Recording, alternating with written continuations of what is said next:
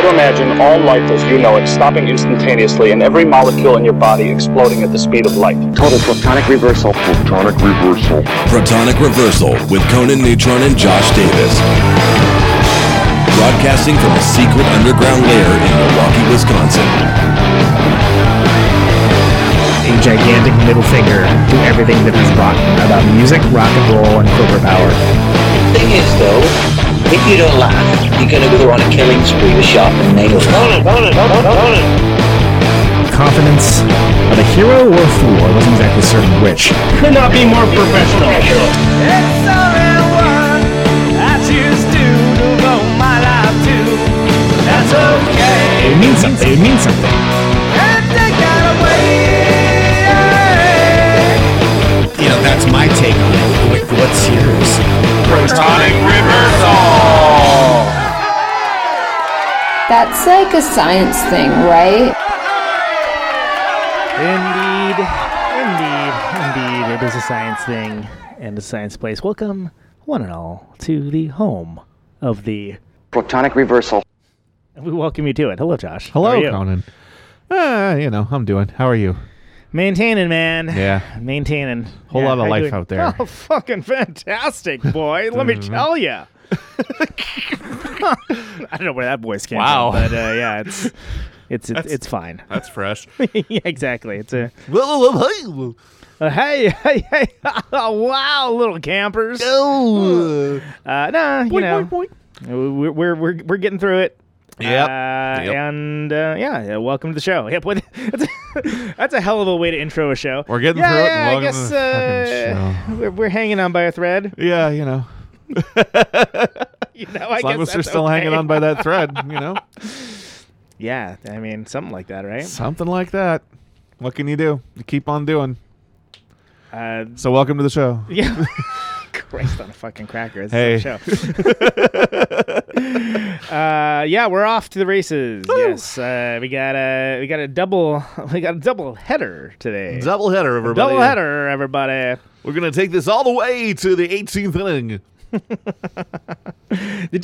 I talked about Brockmeyer, right? I think I did. I think I mentioned that. I think so. Yeah. Episodes. Yeah.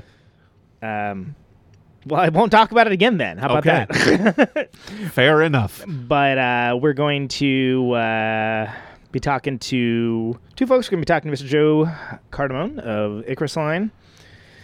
He has a new record out, and he is a returning guest. He's always a good time, and there's been a whole hell of a lot that happened since the last time he was on the show. And then we're going to also be talking to Michael Grodner, who produced a documentary / biopic called The Icarus Line Must Die. And it's a very interesting... Spoilers, not title. Yeah, exactly. It's an interesting movie. He's an interesting fellow. I've actually known him for a long time. He's done a bunch of music videos and stuff like that. Interesting fellow. So when we're talking to him first, I'm going to be talking to Joe Cardamone. Always a fantastic dude to be talking to. It's going to be... We're getting through it, guys. All right. We're getting through it, everybody. Hey, everybody. We're going to get on by through that this last together. I don't know how much more helpful it is if we do that voice on it. I don't know. It just sounds like we're fucking insane, frankly, which I guess is most of radio. But hey, everybody. It's dark times out there. Hey, everybody. Don't drink that Kool-Aid just yet. Wait for this next break. Oh, Jesus Christ on fucking cracker. Yeah, we're not losing our minds. No, we're doing fine, man. It's fine. Who's the last person we talked about? Rick? Yeah. What's happened since then? Anything important? Nope.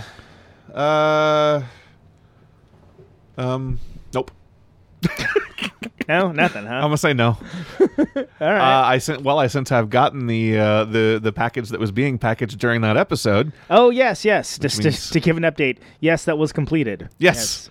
And I now have my record in cassette and minifigs, and I'm enjoying them all very much. Oh, you know what? I should bring the minifigs down here. Oh yeah. I haven't actually assembled them yet. I haven't assembled mine either. I keep meaning to. And I want to keep mine at work, staring at me.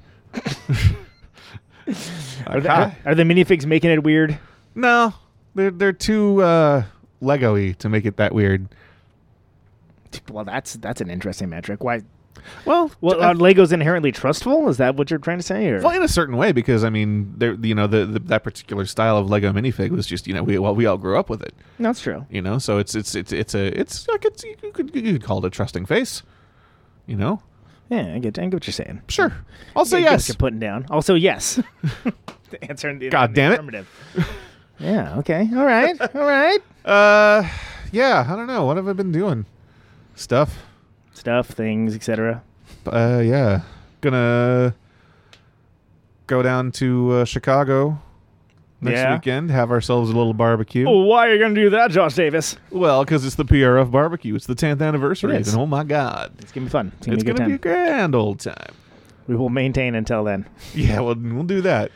And then week after that, the Hi-Fi's going in to start making our new record. That's a fun thing. It is a fun thing. It's a long-awaited thing. Looking forward to that. It's only been so I guess 6 years. Or have you guys in as a guest? It's weird. It's fucking odd. It'll be a little weird. Conflict of interest alert. Whoop whoop. I'm only the co-host, man. It's fine. If I did a conflict of interest alert for every episode of the show. Well, pretty much. Fuck. Forget about it. Yeah. All right. What else? Anything? That's a good amount of stuff to talk about, I suppose. Those are good. I don't know. You haven't been doing any shows recently? You did the one, or have I? So did the one since? Had I played the West Coast since last time? Yeah. I really don't remember. Yes, you went out to the West Coast and came back before we did the Rec episode. Oh yeah, okay, that's for right. Sure. Okay, so that's been covered. Yeah, pretty much on everything to report then. All right, dicking around. You're welcome, America. Just dicking around. I can't even say we released a new single because that's going to be Monday. So. What's that one coming lying? That's Atom 4, which is Nonagon and Conan Neutron, the Secret Friends, Protons and Electron series. Monday it drops, baby. Boom! Oh yeah! Tune your internet browsers over to the Bandcamp website. I'm 40 years old. Exactly. Yeah. Everyone started freaking out about the Tropical Fuck Storm record. Yeah. It's cool. I like it. I still am not crazy about their name, but they seem to abbreviate it as TFS, which makes sense. It does kind of make me think that they should be having some reports that maybe have some covers that need to be changed, but, that's an American thing, perhaps. Yeah. Yeah. Yeah. If you could just make that record over the weekend, I'm going to have to ask you to come in on Sunday and that'd be great. Have band practice. That'd be great. It's a good record, though. Yeah, I like it. I didn't it hasn't grabbed me like it has grabbed some folks that we know, but I do like it. I originally balked at the price for the digital download. This is a interesting area to explore, but I originally was like, what? Because it was like, I think it was like $15. $15. I was like, oh, $15 Australian. So in conversion, that basically means it's like $11 and like a pfennig. It's not that expensive at all. And I was like, oh, and I don't know why was I like offended that it's like, oh, it's another $5. I don't know. I just feel like I don't feel like for a digital song it should ever be above $1. Like this better be some song if it's over $1. I don't know why that's my metric. I don't know. But yeah, it was Australian money. Yeah. They have money down there, Josh. Did you have any idea? I've heard. Yeah, I've heard. They have money and they have smoke breaks. That's what I know about they do have smoke Australia. breaks, yes. I feel like that was a mini flashpoint that happened. It was like first thing, credit where credit's due. Tony Ash of Conan Neutron, the Secret Friends fame, brought that to a lot of people's attention, but that was Chris Bolig. That was all Chris Bolig. He brought that to me as just like I'm texting you this thing, like months and months before I heard it from anyone else. And I was like, this is amazing. And then like it kind of gradually became something that we became obsessed with over tour. And, so on and so on. And then suddenly they opened for Queens of the Stone Age down in Australia. And I'm like, wow, that is an interesting cultural flashpoint. Well, and that's fantastic because it definitely like it hits a couple things. Go ahead. What were you going to say? I mean, I got the idea that they were getting some attention other places as well. Like, Burger put out their tape. Oh, okay. Here in the Yeah, US, so like, yeah, there's so definitely they- some other ears that Well, were they on knew it. it It was wasn't going just us, obviously. Well, It just within our bubble, it was. I'm definitely gonna say that it definitely helped for sure, but it Sure was did it was definitely I'm sure it existed before that. Yeah. I mean, it was I mean, it but wasn't yeah, even, good it's for not them. even their second, or not even chats. their first thing. It was a few, they had a The couple chat of tapes. Smoko listeners is what we're talking about. Yeah. and it's if you should see the video if you haven't already. You probably have, That's or you're probably like, whatever, Grandpa, I knew about it 2 years ago. Yeah, sure you did. But I don't think they were even a band 2 years ago. I told you we closed the tour. We covered that at the last song. You did. Exactly. Like one person was like freaking out. It was Jeff from the Macy. Was like, it's like, oh my god! And everyone's like, what the fuck is this? I don't know this song. Perfect. So Perfect.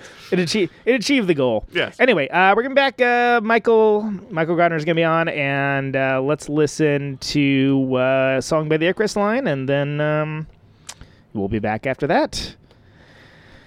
Oh yeah, we will be on Smoko, folks. That's right, we will be on Smoko. Leave us alone. So leave us alone.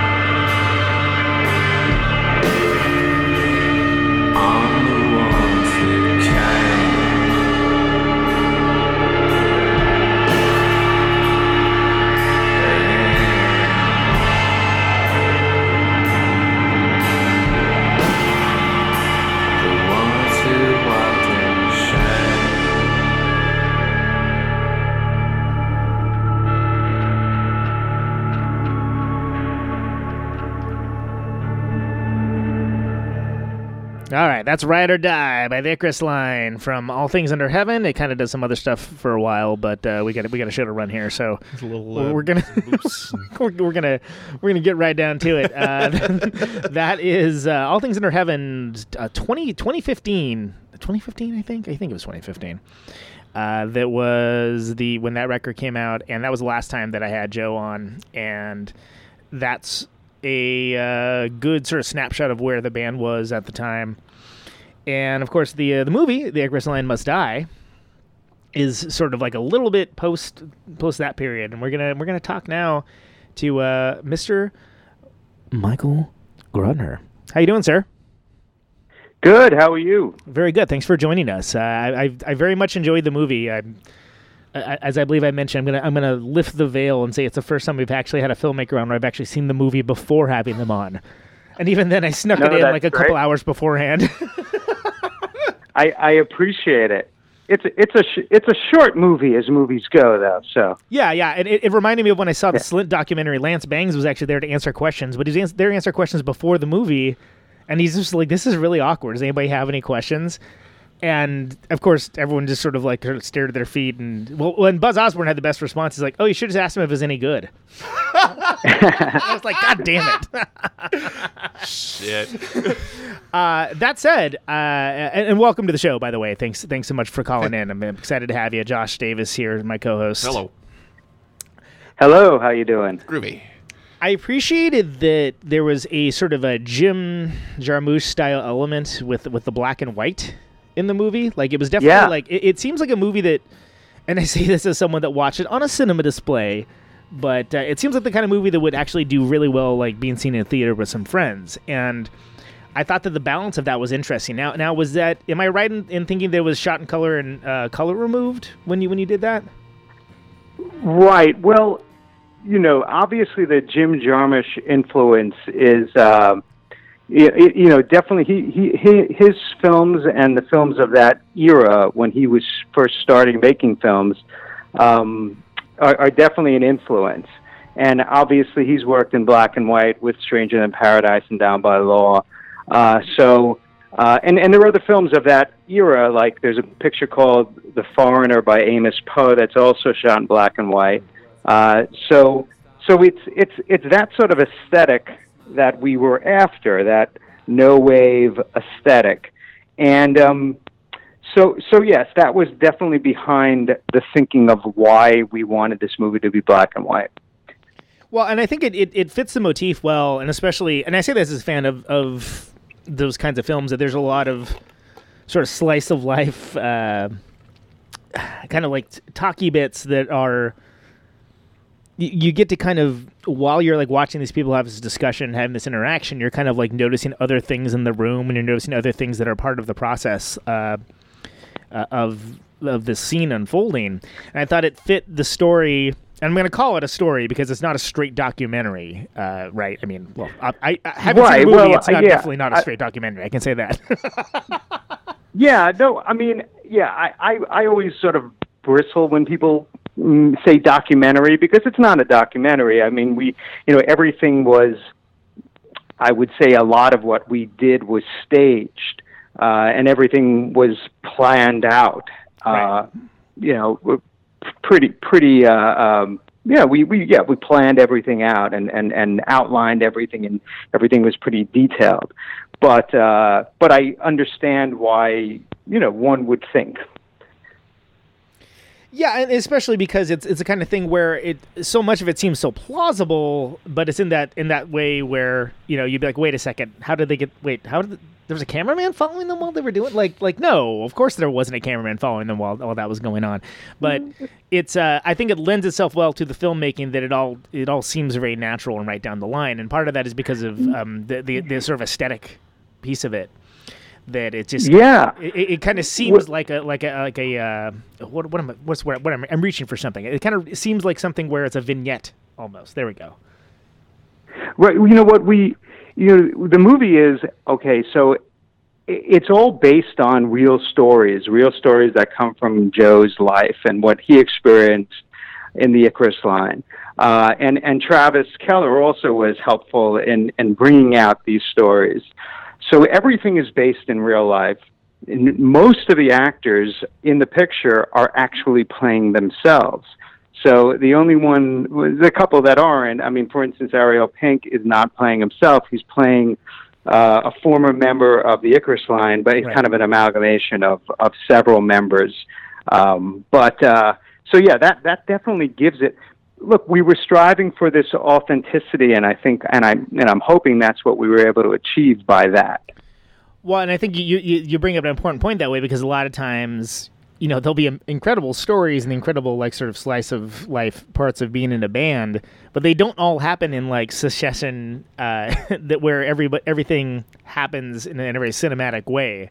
So I think it's I actually think it's better ultimately as a watching experience to have something, you know, in a tighter, like a more constricted format, to allow that to kind of breathe a little bit and have those, like, oh no, this is, this character is not necessarily like a living human being, but is, like an amalgamation of a couple actual people that existed that, like, did these certain things, and that allows you to kind of advance a plot forward and kind of, I don't know, make something a little more interesting, but also at the same time true to the character of the subject. And I think I haven't seen that much, so I'm trying to think. I've seen a couple, but I haven't seen that much, and it's kind of like, I think it's a more daring and interesting film choice. And so is that something that you brought to Joe and to Travis, or did you, like, you guys decide that on your own, or, like, how did you decide to do that? Well, if you're asking why we sort of we used a character that was basically a mix of several different characters. Well, you know, there are certainly, I mean, the Icarus line has been around for quite a while, and and Joe has a lot of different stories about different band members that either came through the door or tried out for the band and didn't make it through the door. So there are a lot of stories that he has for that type of person that would be a part of the band. But also, I think a lot of people know and are familiar with Aaron North, who is in the band, and you know, there are a number of stories involving him as well. And he's not in this film, but you know, I guess he's the main name of former members. So it seemed like the Ron character, you know, kind of was meant to be like an amalgamation of a lot of those types of folks, but also kind of alluding to that without outright suggesting necessarily. And I mean, I think I recall when we had Joe on the show last time, he even talked about the member that tried out and just was literally dicking around with pedals for what seemed like that's right. You know, that's totally that's totally right. And that was sort of the impetus for that particular scene. Which is funny because the character in question is literally just dicking around with pedals and like, you know, trying and trying to like get the sound of like, well, what sound are you trying to get? It sounds like a Chrome B-side right now, but like you aren't really playing and you're just fucking around with stuff. And what's great is, I mean, you know, Ariel Pink is a musician. He knows exactly, exactly what Joe's talking about. He knows exactly that guy. Yeah. And he knows how to play him. Yeah. And that was, what was so interesting is like, and I kept having the moment of like watching it, I'm like, I think like, where do I know that guy from? Like, oh snap, that's Ariel Pink. And like, I totally had that kind of like, oh yeah, that's actually a really good role for him to play because it probably doesn't require any prep work at all. Like, you know, we've met that kind of person. Right. Right. Know, so. Right. No, Ariel was great. I mean, he kind of slipped into that role perfectly, and I think he really kind of embraced it. So he was a lot of fun. Well, and it's interesting too because the story of the movie, it's sort of it rings true because it's sort of you know, the Icarus line in contemporary time, sort of like the sort of aging rocker, you know, with a band that's still rewarding and doing stuff, but, you know, hasn't really taken over the world necessarily, and sort of the challenges of keeping that going with life stuff. And specifically, I was thinking about like the stuff with Alvin, who, if I remember, he was diagnosed with cancer, right? I mean, that was like a... Yeah, I mean, Alvin is in the picture, and he had cancer when we were filming the picture. That's nuts. You know, sadly, he passed away several months ago. You know, just as the movie was sort of getting into festivals and getting some nice awards here and there. So yeah, that's one of the sad features of the picture, is that a couple of people who were in the movie, Alvin and Cadillac Ron, have passed away since the picture was completed. Yikes! That's wow. Yeah, that's heavy. Rough. Well, it's okay. Believe me, I don't know if you heard the start of the episode, but we definitely started off heavy, so we're doing fine. Okay. Yeah. Well, I mean, there's, look, it's true. It's true to life, and that's what we have in the movie. But I think, there's a lot of that kind of darkness that has somehow followed the Icarus line too throughout their career. Right. But also there being just kind of this roller coaster like feel to it, where continuing on and sort of like, I feel like when we had Joe on for the last record, I actually and like somebody's in the what's like Keith Morris in the movie says something about like, oh, I think it's your this is your best record since the other one, the one other one everyone likes, and I was sort of like, oh, Pen and Soiree. Yeah, and I was like, I totally felt that way when I heard it. I was like, this is a badass record. Like, this is good. No, I think that's a great record. I mean, I remember putting it on the top 10. We did a Dirty Laundry TV top 10 list. I put it on there. I mean, that's kind of how the ball got rolling with the movie, in a way, at least for me. I had gone to Joe's studio, and he was, he played me the new record, I guess, before it was released. And I heard it in his studio, and I was, literally blown away. I mean, there was, he's playing it really loud, and it sounds incredible in his studio. Yeah. The record is great. Yeah, I really like that one, and that's the somewhat the album that we're talking about in the film. Right, and that's even. I mean, that's the album that. Yeah. I was going to say, and even like the one character, the record executive was sort of like, hey, there's like two songs in here that are like well over like 6 to 8 minutes. Like, this isn't a very, it's awesome, but it's kind of a head fuck of a record, of which it is, which is one of the things I kind of liked about it. I was like, oh, it's kind of like there's no more, and it's okay to curse here, by the way, but there's no more fucks left to give. Kind of rock and roll. Oh, totally. Right, and that's kind of what I dig about it. But at the same point, like, yeah, it is a very dense listen in that same way, and so it was interesting to kind of see that play out, because when I had Joe on the show last time, I was like, yeah, this record's pretty cool, but like, I don't really know if like music. Certainly music journalism, but the music world is like ready for this right now, and that kind of seems to be like addressed head on within the movie. And I think that's something that even if you don't identify with the Icarus Line's music, that battle and that like those ideas, I think will resonate with a lot of folks. Like, I think it was like very familiar thing for a lot of people. Well, yeah. I mean, look, you make a movie and you're hoping that it has a bigger audience than, say, the people who are just necessarily fans of the band. Right. And while I'm making this picture, and I'm seeing a lot of parallels with my own life, and just, I think that people, any person who considers themselves a creative person or an artist to some degree, who kind of puts themselves on the line with whatever they're doing, and to be judged, I think can relate with this, because this is what Joe is doing. Sometimes, maybe on a bigger scale than, someone who maybe isn't creating music and trying to get it, played on radio or something like that. But I think that people can relate to that. I mean,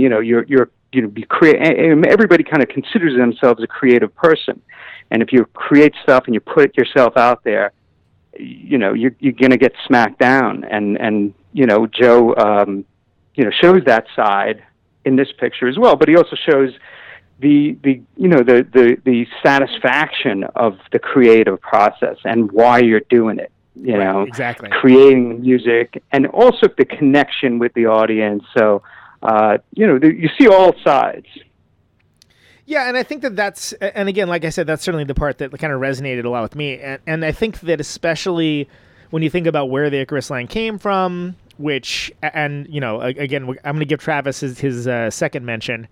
here. But as much as I adore Buddyhead and adore Travis, like I feel like it took a long time for the Icarus line to sort of like get out from under the shadow of just what Buddyhead was, and that idea of this being this kind of pop culture commentary about music that is sort of like taken for granted now and looked at as like a thing that happens all the time, with everyone kind of pulling their own couch version of MST3K version of it. But I feel like that kind of colored like, oh yeah, that's like some Buddyhead thing, and it kind of maybe short-sold people's idea of what the band could be and the band could do. And I think that the movie does a really good job of sort of presenting Joe as, not just as an artist and with that art, but like kind of the idea of just like the artist that is the aging artist trying to like still do what you do, which I think is a fascinating story, and obviously one that I think that resonates like heavily with a lot of folks. And it's trapped within this. The narrative is put forward in such a way, I think that's like it's a very taut narrative, but it's fascinating to me that he seems to be like almost a perfect messenger for that. Whereas I'm not gonna lie, there's like before I actually saw it, I was like, all right, this could be like some what's the fucking Brian Jonestown Massacre? What's the Dig? Dig. Yeah, like, Dig. Which fine, like it was a fine movie. I found myself vaguely annoyed after watching it for multiple reasons. And I fully expected, like, to have more of that kind of experience. No offense. This is actually a really terrible thing for me to telling you, but but just to have that, like, oh, this is going to be like a bunch of people being reprehensible. Right. It's not. It's not that at all. This is a bunch of. Oh, cool. This is people like being artists, and like this is like, and like the fact when he's dealing with the different folks, like there's like the one scene where he's talking in the. About like he's money is an issue. He's like running this studio, and like it's like, oh well, there's this band, they kind of suck, but like it would be a good payday, and it kind of keeps the bus moving forward, so to speak. And it's I didn't expect there to be that kind of like sort of like real talk, the art versus not selling out necessarily, but just like paying the bills, art versus commerce. Yeah, and I think it was well put without necessarily being clubby over the head.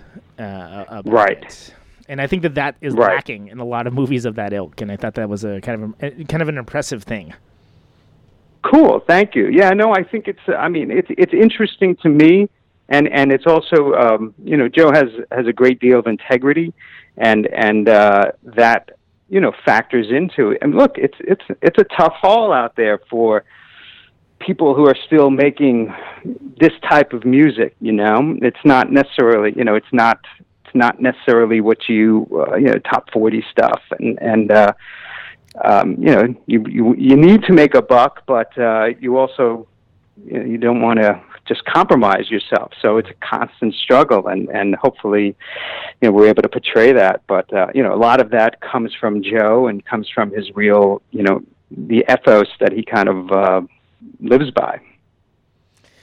Yeah, and it's something where, well, and talk about the perfect subject for like a Jim Jarmusch style, talky kind of thing. And over and over again, I was taken aback by the fact that he's like the perfect guy to have this about him, because he's got all the perfect quips and rejoinders. He's got all the it's a very natural thing for him to be. And in a way, I felt like it was probably one of the most representative things about sort of like the Los Angeles music world that I've seen, because everything tends to focus on like the success, and then there's sort of like, oh yeah, there was struggle, and that's like the first 5 minutes of the story. Right. Yeah. And we all know that is not the first fucking 5 minutes of the fucking story at all. Like it's definitely not the case. And I think and moreover, I think there's less concentration on any artists that have been established artists that are not already successful that are still making art.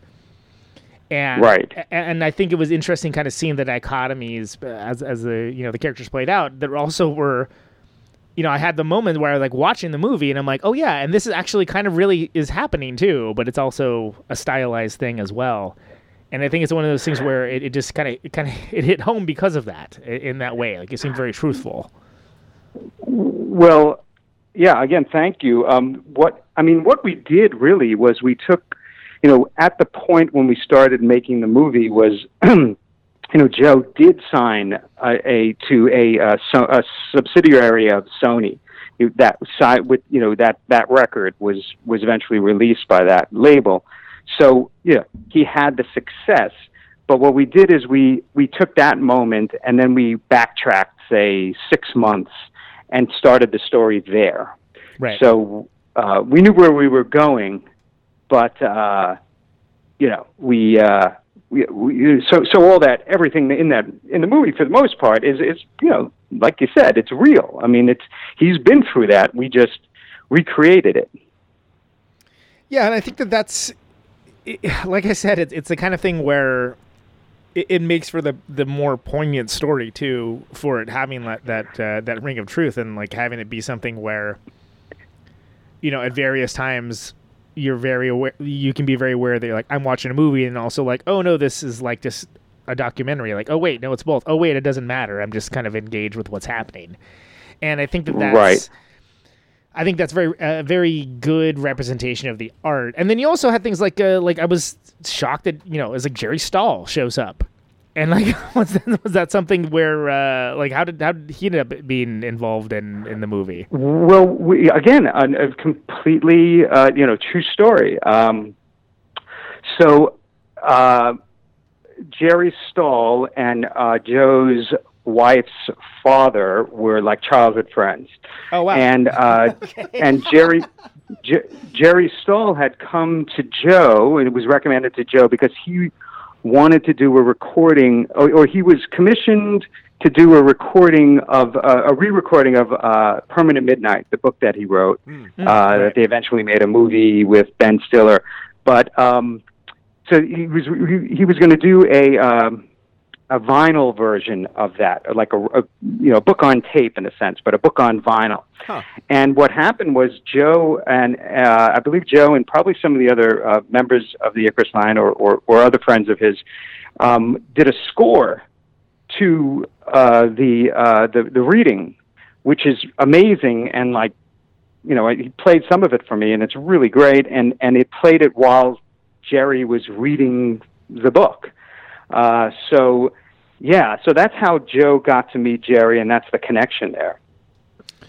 Fascinating. Okay, and that's interesting because it was like that was another moment where I was like, all right, is this like a for the movie thing, or is this a for real thing? And it's right, shockingly close to life, is what it sounds like. Absolutely, yeah. Well, and then and not to give away the store with the book, but it's part of like he's running this studio, and he's needs to pay the bills, and kind of trying to figure out a way to do that without recording a bunch of butthole bands that are totally terrible. And he comes in to like do this like it's an audio book ostensibly of right.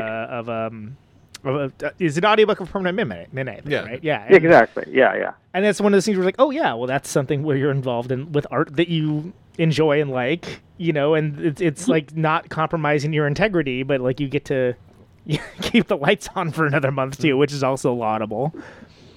So right. No, a totally cool gig. I don't know how much it necessarily pays, but if it pays something, that's pretty good. Yeah, exactly. And in this world where most things that are vaguely artistic do not pay well, I think that's right. that's a nice thing. You also had a former guest and friend of the show, Keith Morris, from the show Berserks and and Black Flag Inn. He was very, very key in there. That seemed very natural when the first years they're like hanging out at a record store. That seems like something that would be very. It did. Yes, it does. Very right down the line for an actual Keith Morris thing. Did you know? I mean, I know that they know each other in real life. Is that something where I think wasn't he on a Dirty Laundry episode? He was on two Dirty Laundry episodes, and I know Keith from that. And I know him a little bit, just from being in LA and being, going to shows. Keith, he's always around. I know that Joe knows him, much better than I do. Joe, so Keith was when Joe signed to V2 Records. Keith was, I believe, like an assistant there, and he eventually was like an A&R guy at V2, because I do remember around that period of time, every time I go to a show, Keith would be there. Right. Scouting bands. Yes. So yeah, no, and certainly somebody that, I kind of like the picture in the way that it kind of bridges the sort of old and the new of kind of the punk scene in LA, and he certainly represents that kind of the old guard. Yeah. I mean, I think that's very much right down the line for what the generational thing. We and speaking of Dirty Laundry, and just for folks that are unaware, because this is, well, technically I know you from Kill Me Tomorrow, the excellent San Diego band from way back when. But right. Dirty Laundry is an interesting series where you have a artist or touring band that is literally doing their laundry at a laundromat, and there's like and Carrie, or actually I guess it's Colleen a lot of times, not Colleen Green. Colleen has been doing it recently, this past year. It's been Colleen Green. Prior to that, it was Carrie Kay, and then before that, the first host we had was Malia James. Right. And just this is another story. The original person I wanted to be the host of Dirty Laundry, this was like probably 10 years ago, was Annie Hardy, who is in The Icarus Line Must Die. Oh, really? Okay, and that's... yeah, that's funny. I mean, well, I known her from her music, and then I also knew her. She was on a radio show called Get the Fuck Up Radio. I don't know if you remember that. I don't, but I love it already. GTFU, and it was a great show, and it was her and Aaron Farley, another guy, but she is hilarious on that show, and I thought that's exactly the person I want to be the host of Dirty Laundry. And when we first started doing it, but one reason or the other didn't pan out, and we ended up with Malia James, who was great. But yes, long story short, I've been doing that for about 9 years, Dirty Laundry. Well, and it's something with over. I'm sorry. Go ahead. No, I was gonna say it's something where it's in the name of the show, right? But I like that it's such a. It's interesting in the way that the conceit of it just being in a laundromat is such a it's a simple thing, but it works, and I think that's cool. And that's something where I don't know. I feel like there's a lot of folks that would try to do something similar, and they wouldn't necessarily go for it. I mean, is that something where is the laundromat on board? They know you do this, or what is it? Well, when we first started doing it, we just kind of, because if you shoot in LA anything, everybody thinks you're CSI or something, and right. then the money truck is backing up, right. and they're gonna get rich. Cartoon dollar signs appear in their eyes. It's a whole thing. Yeah. and there's no way. There's no way we can do that. So we would, initially we'd go in there and we'd shoot, and we'd, kind of keep our eye over our shoulder and hope that the owner, because oddly enough, I don't know if you know this about laundromats, there's never really a boss there. Yeah. The person in charge is not usually hanging out at the laundromat for 24 hours. Right. So we got lucky, but then people, sometimes they get there and they expect some money. So we would, pay them a little money. And there was one particular place that we would shoot at for the majority of them that I don't know how much it was. It was maybe 20, at times maybe $50 to shoot there. And we try to shoot a few episodes at a time. So it kind of worked out. Yeah. But, but a lot of the times, I would say 50% of the time, we're just going, we're just going in there and let it fly. Just making it happen, yeah. Well, make it happen. And that's part of the reason I think that it's kind of, I don't know, it's got it's coming from a very punk rock place without necessarily looking like a punk rock show. And I mean that as a compliment, because when I say punk rock show, I usually mean low production values. Yeah, that's totally the aesthetic. I mean, from day one is, it's a lo-fi aesthetic for sure. Well, and and you also, again, as I mentioned, I know you from Kill Me Tomorrow, and the music video you did from them. You did a bunch of other music videos as well. Is this is your first feature? Is that correct? This is my first feature-length picture, yeah. And is that something where... Is that intentional? Were you just in a situation where like it happened to make the most sense, or what was the? Well, yeah, I think the goal is always to make a feature. You're shooting music videos because at least in my mind, and I think a lot of people that I know, you're shooting music videos, but the end goal is to make movies. Right. So that's always the end goal,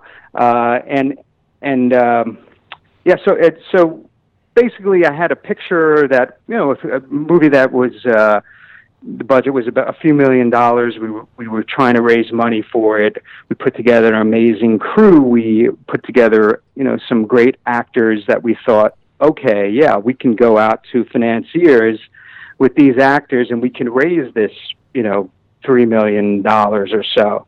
But it was a tough road to hoe to raise, $3 or $4 million, which is, a lot of money. And I think one of the things holding us up was financiers would say, well, has he directed a movie before? And, so that was why it was tough to raise money. So, we had, and then you always have the people coming in and saying, okay, we've got the money. And then, when it's time to kind of put up a shut up, they disappear. Right. So it's a frustrating, it's definitely a frustrating process, waiting for money to come in, waiting for the big right. money to come in. So finally got fed up with that and said, you know what, I have to make a movie. And the only way to do that is really to kind of put my own money in. And I had a partner on the picture who is a producer and editor. His name is Josh Crockett, who also pulled his money in, and we just kind of went for it. So that's how this came about. Well, and it's interesting too because one of the things is when you're sort of first time feature maker, everyone kind of wants to know, well, what else have you done? Like, well, I haven't been able to do that much because I can't get anybody to give me money. But we won't give you money until you do something. So yeah, no, it's a total catch-22. Right. Yeah, it's it makes sense though. It's like you have $1 million and you can put it somewhere. Are you going to give it to the guy who's never done that before, Right. So I get it. I understand it. I don't like it, but I get it. Right, exactly. Well, and so again, Michael, thanks so much for talking with us. It's been great. Absolutely. Having you on. Thank you for having us. Yeah, having me. Yeah, and if you want to find out more, there's an Icarus Line Must Die Facebook page. It seems like there's a Twitter. There's all the normal social networking things that you could think of. You can look it up. Yeah, we have Icarus Line on Icarus Line Must Die on Facebook, and the Icarus Line movie on Twitter. And we'll have the Icarus Line MustDie.com website in the next day or so. And you've got a whole bunch of premieres coming up. You've got there's all kinds of stuff happening.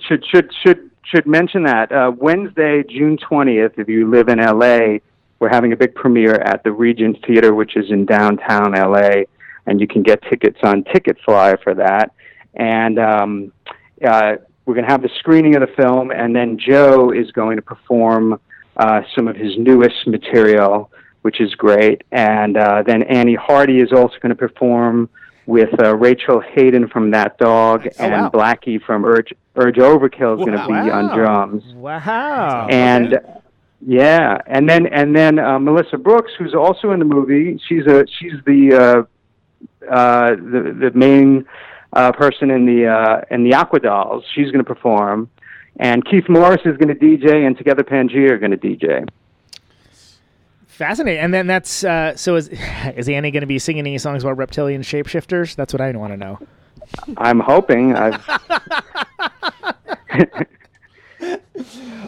So that's great. So yeah, look at that on Facebook. I believe there's a Twitter account. Go to the website. RSVP for the I should also mention that it's going to open in LA on the 22nd of June at the Laemmle Royal, which is in West LA. So it'll be in a proper theater for about a week. before it goes national, which we'll have dates. If you follow us on Facebook or Twitter, we'll let you know. And then it goes to, on July 10th, it goes to video on demand and iTunes and Amazon quick and turnover. streaming services. So you can actually see it in your home, but you should see it in a theater. It's fun to see in a theater. I will say that I'll say two things. First of all, the Melvins documentary still isn't available for streaming, which is obnoxious, but I've seen it, so that's fine. But the other thing is I completely agree with that statement. Everyone always says that. Every filmmaker always says that, right? But I actually feel that this is a good biopic, documentary, movie, etc. that would be as I think I started the interview with, you'd be well served seeing this in a theater with friends. Like, I think this is like a good communal experience, and like I think the crisp visuals would lend itself well to a big screen. Cool. Thank you. All right. Well, thanks so much for being on, Michael, and we'll make sure to include those links in the podcast so folks can check it out. And thanks so much for being on the air, man. Thank you, guys. I really appreciate it. All right. Take care. Cool. We'll talk soon. Bye-bye. Bye-bye. All right, there he goes. Cool guy. That's I was gonna say, like, it's. I feel like I got one over in you because I've seen it and you haven't. But, but it's good. It's a good movie. It's a good movie. I'll watch it later. I'm excited to see it. Let's listen to one of Joe's new songs off of the Holy War record, and then we'll be back after that with Joe Cardamone. We could also start that from the beginning, too. Yeah, I guess. Oh, good times, folks.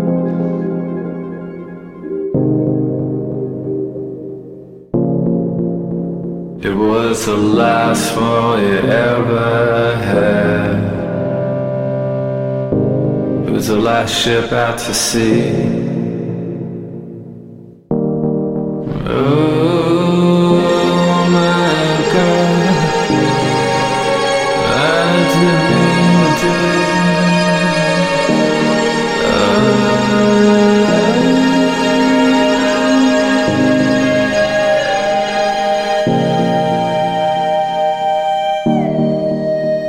I was tired again, on the wrong side of things. Just was begging for it, begging for pain and bed. Idiot night, the eyes move so slow, cracked window to the soul. Oh, jihad's a door. The hell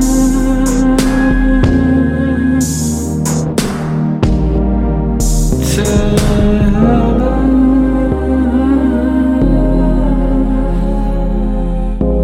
Watch my six, and please stay. Please stay.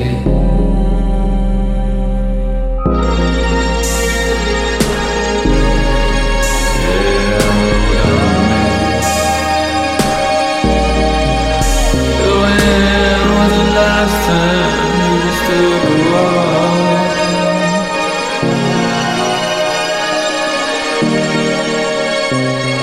Screaming love is all you need, so stop, just can't eat. Being sad, being broke, being high and being woke. I put the cake, a bag of snakes. I crashed my car, you were in the way. Eating pills, you were in the way. Another fucked up birthday.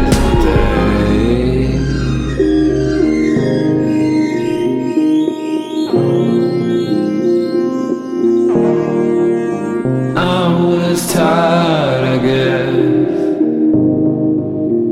on the wrong side of things.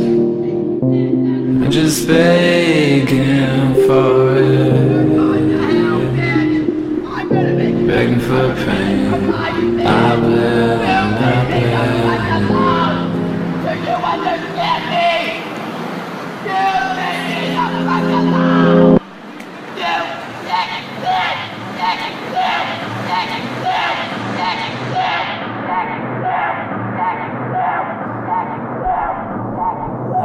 that is the slowest of slow fades out with let's pretend again with it's a slow fade, man. Oh, yeah. That's like you got that one dude yelling about something. He's all busy about that.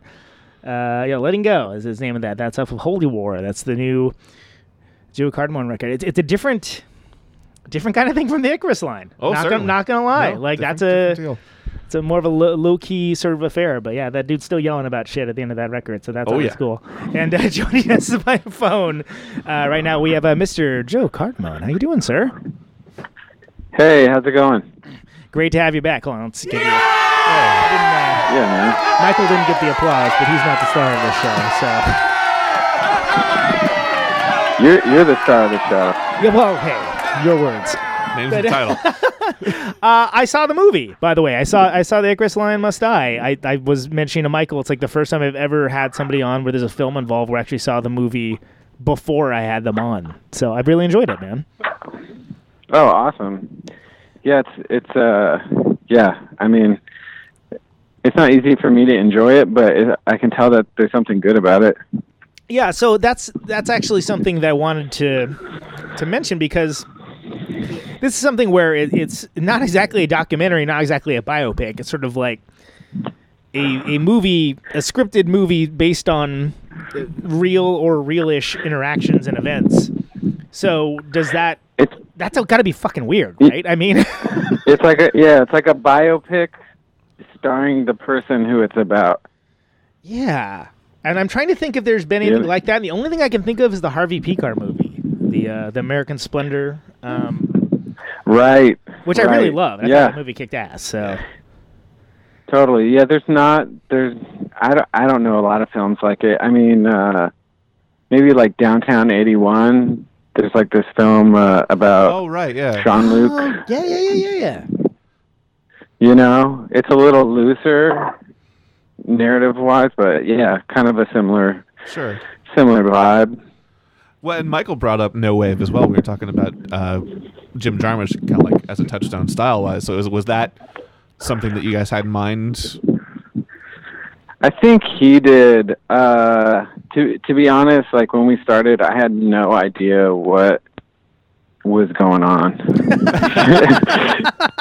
We appreciate your candor. We knew you would bring nothing less to Protonic Reversal, so thank you for saying that.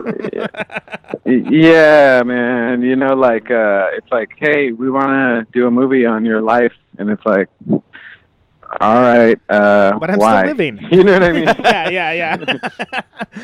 And it's it's cool because it's something where the lines do kind of get sort of blurred. Where like all the interactions, you know, obviously are a little smarter and a little more. You know, there's not as much. Real life tends to have awkward pauses, and you know, you don't always say the most awesome thing ever. For sure, but it wasn't like overtly so. Like it wasn't like a like the perfect example of overdoing that kind of thing is like, and I like it, but like the Aaron Sorkin stuff, like West Wing and stuff like that, where it's like, all right, come on, like you just have all those facts and figures in your head and you're shouting them as you walk down a hallway. Come on, get the fuck out of here. I hate Aaron Sorkin's writing, dude. I'm not a fan. It sounds like one person talking to themselves.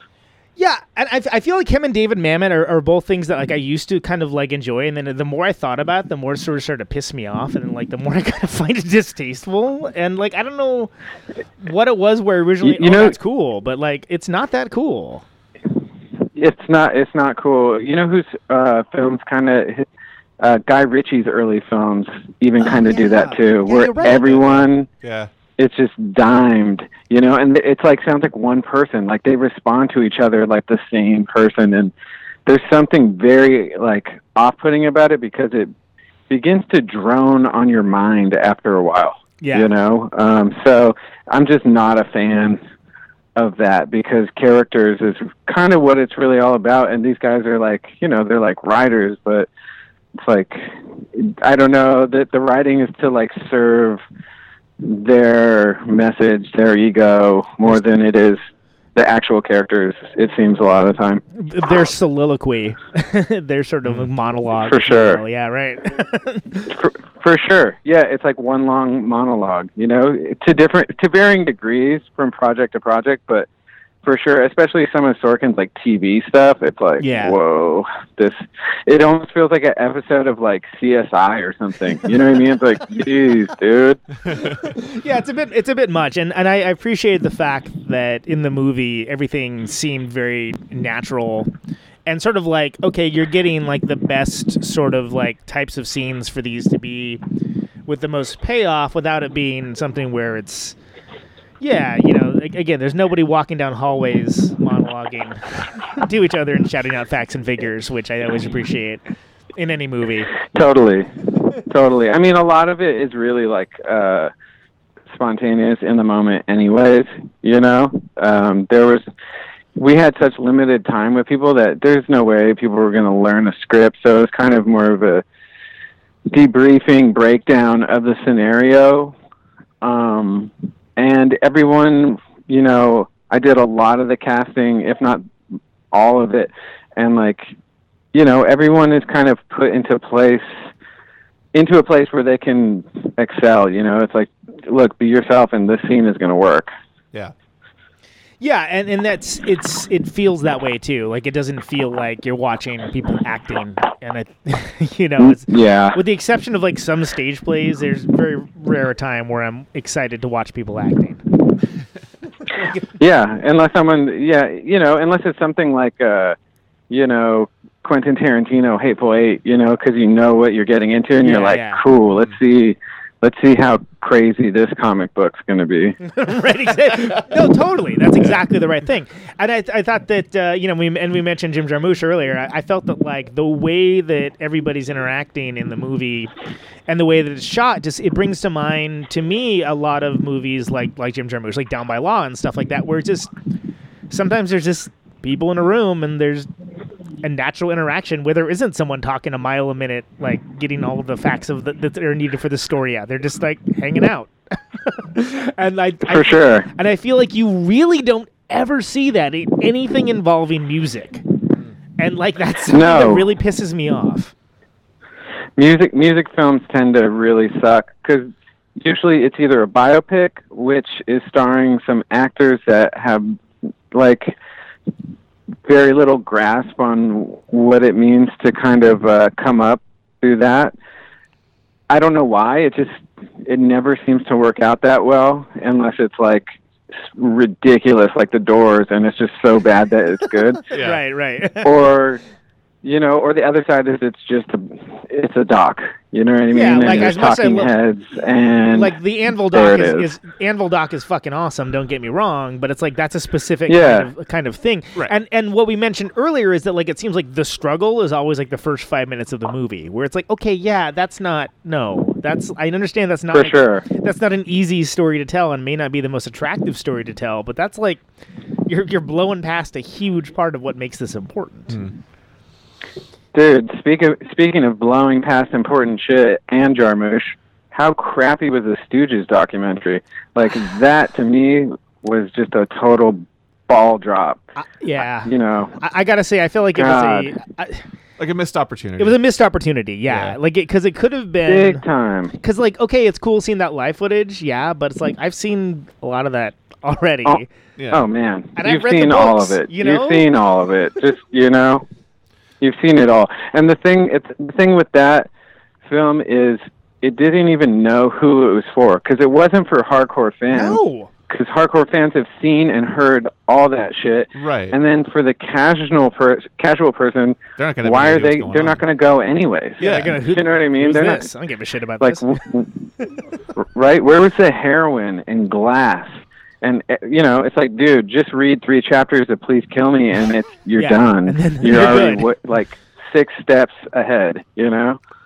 Well, and you bring up a good point. Like it does suffer from the "who is this movie for" scenario, because there just isn't like as much as like it's cool seeing that Ron Asheton footage when he was kind of like out in the wilderness, so to speak, like before the Stooges came back, and that's for sure. That's neat, but like that's not worth a whole movie to like tell me stuff I already know. Come on, man, give us the I've worked with James Williamson a couple times, and I feel like he was kind of criminally underrepresented in the film. He's barely in that movie. And he's barely in it, you know. And he's still I've alive. had, you know, I had dinner with him one night, and he told me the entire story of Metallic KO, and him just telling the story of that night was not just because it was me and him sitting there, but just the story of that night was 1,000 times more riveting than anything that made it into that flick. I don't doubt so, it. Yeah. Whatever. Yeah, I kind of feel about that movie. This is going to bear with me here. I feel like that movie's close to like the Metallica and Lou Reed record, and the fact that it could have been really awesome. Yeah. And it just fucking wasn't. Yeah. And it's the same sort of thing where you just had a lot of people like, yeah, man, just do it. That's fine. Or it could have been awesome, like Some Kind of Monster, the best music documentary of all time. Exactly. Absolutely. AKA the real life Spinal Tap. Yes. Right? The best thing ever made on a band. We saw that in my old band. We wrapped a record and we went and saw that, and with John Conklin actually. And we went to dinner afterwards, and he's just like, yeah, all I want to do the whole time was shout at the screen, just break up. It's awesome. It's so awesome. It's such a great movie. Those guys just killed it. Yeah, but I think there's something really interesting there too, and that the team, you know, the two guys that shot that had already done, you know, like Paradise Lost, and, right? Like, were definite like classy documentarians that really like had their shit on lock, knew the form. Yeah, whereas like I mean, I love Jim Jarmusch as a filmmaker, but like I don't think of him as a documentary guy. Yeah, so as a documentarian, he's a great filmmaker. Yeah. So I think totally, and those guys had like some moral leverage over Metallica or something, because the fact that they let them be, shine a light on them in that situation is insane. It's so awesome, though. It's fucking incredible. No, it's definitely like I'm gonna put it this way. I don't think we're gonna see the likes of that kind of movie again. You know what I mean? Because, fuck no. Because first of all, there aren't many bands that are at that level anymore. But just like from the perspective of just people are just too smart now. They're too, Yeah, it's everyone's like too savvy. Yeah. Everyone's too savvy. It's like early reality TV, like the Osbournes and that Bobby Brown and Whitney show, before kind of they knew how to edit anything out and kind of, sort of produce reality. Those shows were so grisly, dude. Yeah. Like, they were so grisly. And I think that movie is still in that era of when reality TV, they just they put it all out there. They're like, I guess that's what this is. And now, now we know what happens. Everything's fake. Yeah. And it's terrible. Just like all of those in that same way, like that whole genre of quote unquote reality TV, the fact that there's like a whole subgenre of scripted reality is like, what are you, that's what I'm saying. Yeah, man, come on. Like, fuck out of here. And to some extent, it's all scripted. To some extent, even like, I watch a show about like tuna fishermen, and that shit's fake. You know what I mean? It's like, dude, they got the fishermen fucking playing the camera. What? Yeah. Yeah, like that show where those dudes are fucking around in Las Vegas in the pawn shop. Like they didn't really bring in like that pedal by Kurt Cobain. Fake as fuck. Yeah, come on. Fake as fuck. Yeah. There's no way. I know it. Well, and so on that same vein, I thought it was interesting that in the movie, it was interesting that I feel like you got a better window into the world of the Latter-day Icarus line and yourself, for sure, without it necessarily being like, oh, here's Joe going down to the bodega to get some coffee cake or whatever, like I feel like that was totally. Like there was a good balance between that, honestly, the thing that kind of got my head through it and kind of put me onto like why it was a worthy project for all of us to put time into was that the further we kind of got into it, the more I realized that it's not really just my story, and there's like so many people, all over the place that kind of live in a similar fucking space, and once I was able to separate it from my life, I understood what it was for, it's like, yeah, man, there's definitely people that can relate to what this is, and it's probably not so far from their lives, and and I think my instincts were right, because I've heard that a lot from people who were felt like they were watching their shit. Yeah, no, and that kind of that helped. you know. I ain't gonna lie, man. There's some stuff I was like, "Ooh, that's a little too close to home." All right, right? You know, but like right? that's good. That's what you want because that makes it identifiable instead of it being this sort of good, yet another like rock and roll excess. You know, like whatever. Yeah, or like this enigmatic, unrelatable fucking Daniel Johnston shit or whatever. You know what I mean? Yeah. Where it's like, oh yeah, well he's this know? great, unique like person that all right, yeah, like a Rocky Erickson or something. Yeah, it's fascinating, but like, it's not relatable. It's not relatable in the fact that like like the fact that like you're in the studio and sort of like fuck, like am I gonna have to record this shitty fucking band to like just like make rent, and I don't really want to do that, and like just like those kinds of like art versus commerce style decisions. And like the pieces that I feel kind of come with staying in the game, so to speak, as you get older and have like more like real-life concerns. Yeah, if you want to like have an established life, and you're not Beyonce, basically. I mean, that's pretty much the threshold at this point. I guess there's like a couple tiers of existence, but for most of us who make art, there's good times and there's bad times, and in between the good times, you have to like deal with shit. Yeah. And again, you're not skipping past the struggle part of the movie, like it's sort of, and I think that there's a very simplistic method of storytelling that's like, oh, there's a band, they get some attention, like they get signed, they get big, and like the end. And it's like, well, no, like they fuck it up, and here's the redemption.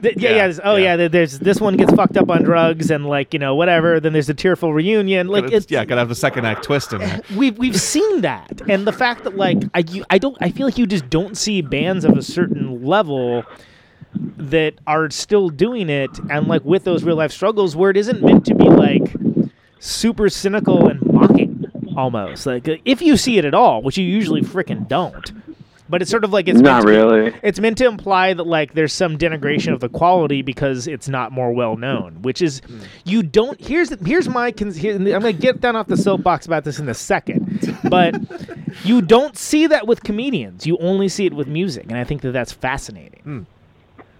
Yeah, it's because musical entertainment, or whatever you want to call it, has been tied to youth culture for so long. The last few decades, it's really, really, and especially these days, it's so based around youth culture for the most part, and that's who it's marketed to, and blah, blah, blah, blah, blah.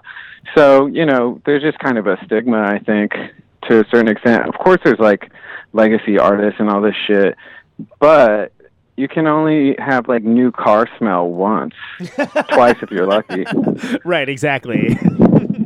Yeah, and that's something where I don't know, like it kind of seems like in a way culture has kind of become more self-aware about certain things, but I feel like that's just like a huge myopic spot in culture that there can still be for sure valid stuff that isn't like world famous, especially as like stuff so especially for rock music. Yeah, dude. Are you kidding me? Like most I mean, I don't know, I might be biased, but like I feel like most of anyone that's doing anything even worth fucking talking about in rock music is not 21.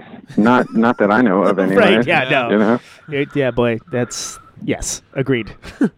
Like I think it says something. I think like one of the best acts in rock and roll right now are fucking Hot Snakes, who are all like, those guys are older than we are.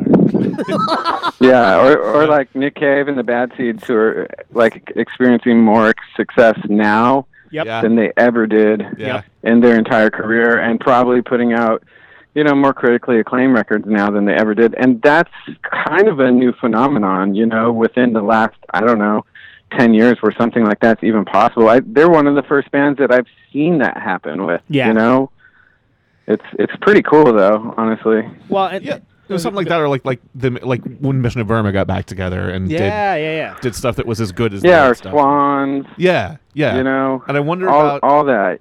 I wonder about how much of that is kind of hooked into even though it's not youth culture, it's still like it's a recognizable name for a lot of people. For sure. And the fact that like the Melvins can get on the top 100 chart because nobody buys physical records anymore. Right, exactly, which is fantastic. Yeah, you know, but I wonder if that's kind of all hooked up together. Like that everything else has kind of changed underneath all of it. Yeah. Well, and that's it's a strange world. Well, and it's interesting you bring up the Melvins, of course, because like the thing with Melvins is they never stopped. You know, people, the audience in some cases tuned out and like tuned back in or whatever, but like they continually just kept doing their thing. Their work ethic is fucking insane. Yeah. Like, and it's the kind of thing where Go ahead. I feel like my group kind of suffered from a similar illness. You know, the fact that I never stopped was probably to the detriment of. You know, people use it as an opportunity. Sure. A lot of the time. So you're saying you might have been more advantageous, sort of dip out for a while and have like the big return, and like probably. Get booked on you know what I mean? Festivals and yeah, you know what? Actually, that's You look at the way it goes. You know, I mean, that's kind of how it goes. You know, they want you to go away, but unfortunately, that's the exact kind of thing that will make me never go away because it's like right, exactly that. No, well, and that's something where, and I think that, and again, when I last had you on the show, that last Icarus line record, I think is one of the best. Frankly, like I think it's kind of brutal, and I do too. I love that in the movie, even you're. I don't know if to say you or like the character of you is talking to the guy and he's talking about how like there's 2 songs like over 8 minutes on here. This is like kind of like an anti-commercial listen, and it's like but that's kind of like what makes it cool in the same side, but it doesn't make it a commercial entity. And that was just something where what I found, and again, I don't want to repeat myself too much from having Michael on earlier, but it to me that was an identifiable thing because how many bands have had that exact same sort of like interaction, and like that's something where it becomes less about Joe and becomes less about the Icarus line. It becomes more about just hitting that brick wall of no, what it is you're doing is not in the zeitgeist enough for this to be a Steven take a chance on it of any kind. And totally. And even if it was, it would probably be the same answer, honestly. Because, from my perspective, it's like probably even more relevant than it's given credit for. Well, and it's the kind of thing where I think that was an interesting jumping off point for the movie, too, and that it's... I'm trying to think if there's any movie I've seen that kind of has like that similar-ish narrative. Because again, this is the section of that's mostly skipped past in the movie and the documentary as well, with the exception of that goddamn Tom Petty documentary, which has like an hour and a half on Mudcrutch. I'm like, this is amazing. Like I've never expected to learn any of this, but like I'm totally down for all of it. We got 4.5 hours. You got 4.5 hours to burn. Right. You can do all you want. Maybe Eastbound and Down. Oh yeah. Yeah. You know what I mean? I mean, it's not about a band, but no, but like structurally, it has that that sort of like building thing. Yeah. That's actually cool. That's very astute. Well, and I know people that dip. I just want to relate it to Eastbound and Down because I love it. You know what I mean? It's a fucking great show. Right. And to like and the fact that I know people that like didn't watch like the last season, it's like, oh my god, like you missed, like it all was building up to like that. Fucked up. You fucked you fucked up. Like it will change your entire perception of what came before it. Oh yeah. It was like the best TV show for the last 10 years for me. And again, featuring a not exactly likable main character as well. Like let's put it out there. Like I mean, like in this hateable characters that you love. Right. Yeah. And and that's so. Where's I going with all that? I don't remember. But Eastbound and Down kicks ass. But fuck yeah, I know. I just keep derailing you. I'm sorry. It's fine, dude. There's very the rail is mostly in my mind anyway, so it all works out. When I had you on last time, though, that record was still pretty fresh, and you were just starting a tour with Scott Weiland and the Wild Hearts. Wow, yeah, it was around that time, wasn't it? It was. And that was fucked. Yeah. So can you speak a little bit to yeah? Because I was like 3 days into the tour or something, right? Wow. Yeah, I think the next day we quit. To be honest, I think 3 days in. Yeah, you know what? We did. The next day was the last Icarus Line show. I'm pretty sure because I remember talking to you in my backyard, and if the tour had already started, then I think I told them that we were leaving the tour after I talked to you. Wow. And that the next night would be our last show, and that was the last show of the group as well. Yeah, because he fucking died. Shit. Well, yeah, he didn't die that day. We left before he died because I already knew he was going to die. Oh. And, yeah, I had seen him the night before and kind of had this, like, sort of conversation in the parking lot, and I just kind of looked into his eyes, and I was like, okay, this dude's toast. And I, it wasn't even, like, something I really wanted to do anyways. It was an ill fit for what we were doing. I mean, it was like, yeah, this is not the right space for my music, that's for sure. And, everyone was gracious and cool. I'm not, like, talking shit on them as an organization or anybody. No. It seemed like a weird fit. Come right. on. Yeah, it didn't fit. And I knew that no matter what, even if he didn't die, we had a good chance of being it was like 5 weeks long, so we had a good chance of being stranded somewhere, and then I'd be strapped trying to get everybody back home from halfway across the country or all the way across the country, and if you got someone that unreliable that's like sort of captaining the ship, so to speak, I mean, big time. The whole thing kind of hinged on that, and aside from that, the musical portion was kind of tough too because Alvin wasn't able to play at that point, and it just wasn't really the same. And the last record it centers around his bass playing, right? And without that, it was kind of, it was somewhat of a pastiche of his bass playing, which, that's just the way it goes with music like that, because a lot of it was kind of recorded in the moment and written on the spot, and it's the type of thing that he would rewrite every night. So trying to get someone else to kind of hurry up into that mental space is like, forget it. It's you're making compromises, and that's enough for me to just not want to do it. Too many compromises and I'm out. It's just not real. Well, and that was something that made for a cool kind of set of scenes in the movies too, where you see, the movie Alvin, and you're like, oh, what's going on? Like, why is he oh shit, I see. He's not well. Yeah.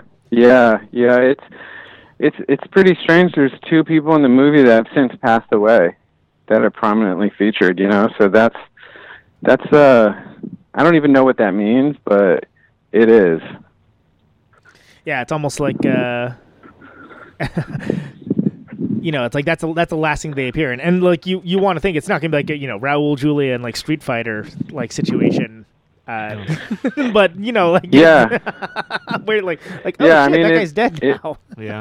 It's pretty wild, It's definitely, since he was one of my closest friends for most of my life, it doesn't make kind of watching the movie any easier, but it's gotta be kind of hard. At the same time, it's cool that we got to capture a little bit of his spirit before he's gone, so that is something that's very cool to me. Well, and it definitely, it's interesting that, it's cool that he was able to be like part of like that narrative and kind of, kind of captured in that way and be a part of it. And also, I mean, it's a very real kind of thing too. And it's the kind of thing I mean, real life happens, and it's on the screen. His parents' house that he lived in, because he couldn't walk anymore, and he lived in their living room, in that room we were chilling in, so like, that's where I drove to every other day to check on him when shit was starting to go down, so that's the real thing. That's it, which is almost kind of that's almost more real than most documentaries get, to be honest. Absolutely, yeah.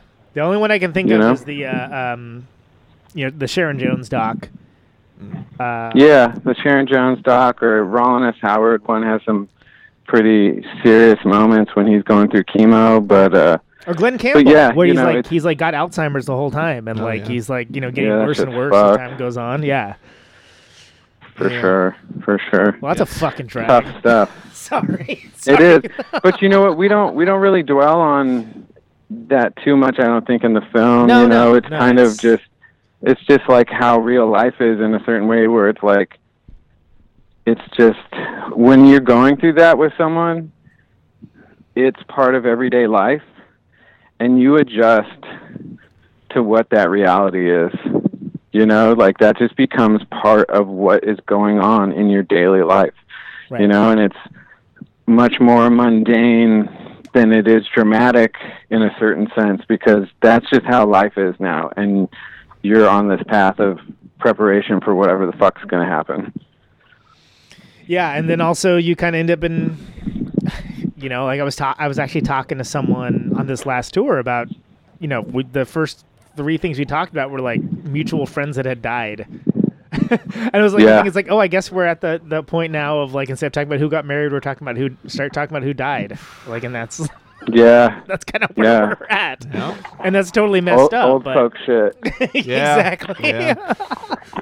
And I'm laughing. But you know what? It's not like, that funny. People were dying. Even when we were kids. You know what I mean? It's like shit, man. The first drummer of our band died when we were 18. That was the first one of like a shitload of people that have died. So it's kind of a weird. I don't know if it's like that for everyone. I don't think it is, but definitely fucking, been surrounded by it for a long time, which is like maybe why the music sounds the way it does. I was going to say, do you feel like that sort of colors the music and where you're coming from it?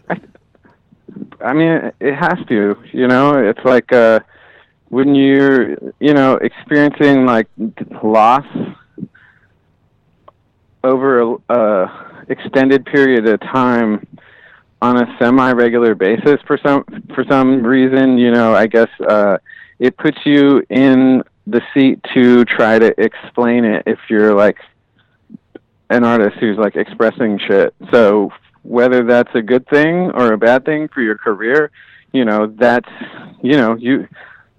good artists, or some of my favorite artists, they're really kind of like crystallizing what's going on around them to a certain extent, Yeah. Yeah, and if you're writing with any degree of, empathy, it's hard to not let that get to be part of it, I suppose. For sure. That doesn't negate the good times, it doesn't, it's just, that's part of it. So yeah, to answer the question like long-windedly, yeah. That's okay. You've heard the show. You know that I'll have a question that's as long as what your answer was, and you'll be like, "Yep." Exactly. Pontification.org. In a wildly disparate change of topic, it delighted me to no end to see the character in the movie that was fucking around with the pedals. That you told that story last time. That that guy that just tried out and was just dicking around with the pedals for seemingly an eternity. And I felt like that was. Did I kind of told you about that when we were talking? Yeah, you last did. Time? And it was something where I feel like that was such a relatable thing that like, yeah, where's that in a movie, right? And then like to be like, oh, there it is, it's right there, and he's just like. Oh, I just need some, a couple more minutes to dial it in. It's like, dude, you've been doing this for a while. Like, you should have done that before you showed up. Like, right? It's time to start playing Louie Louie and have everyone walk.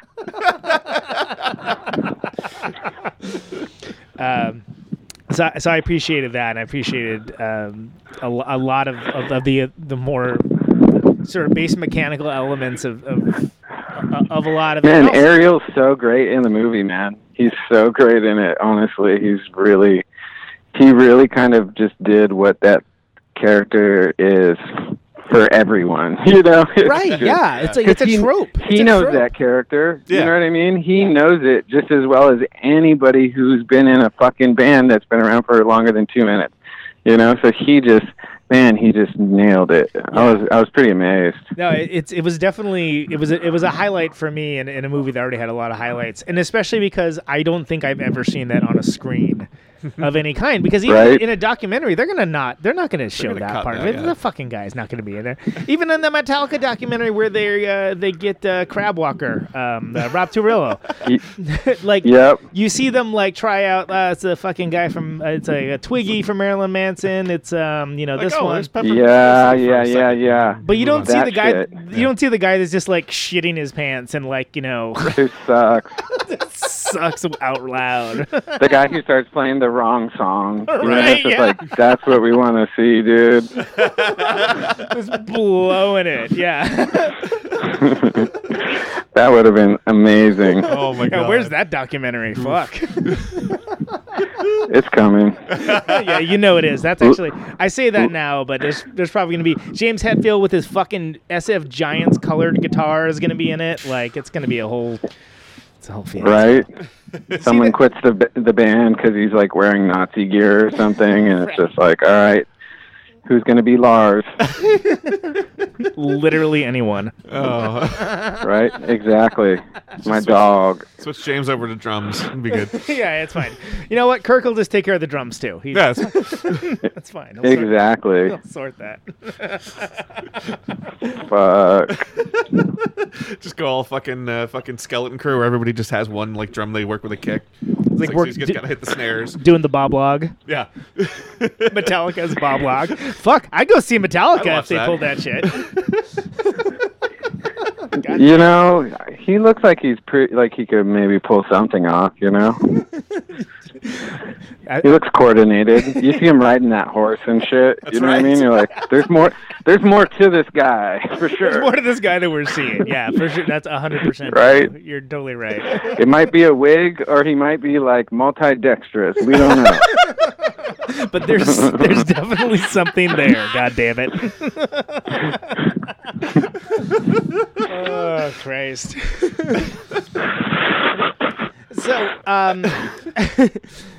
So is the movie and I don't want to give spoilers away for the movie. Obviously it's not 100% true to life, but the Icarus line kind of falling apart, that beget you doing the Holy War stuff and kind of moving away from like the big rock thing, especially as it kind of seemed like especially Latter-day Icarus line was developing a sort of and again it was mentioned earlier like a Nick Cave and the Bad Seeds big band kind of element to it.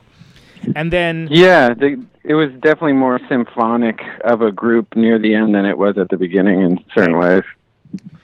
And then it kind of seems like the new stuff is just way taken aback. Like it's all very like electronic. Like it's almost Leonard Cohen-y a couple times, but the more like 80s-y.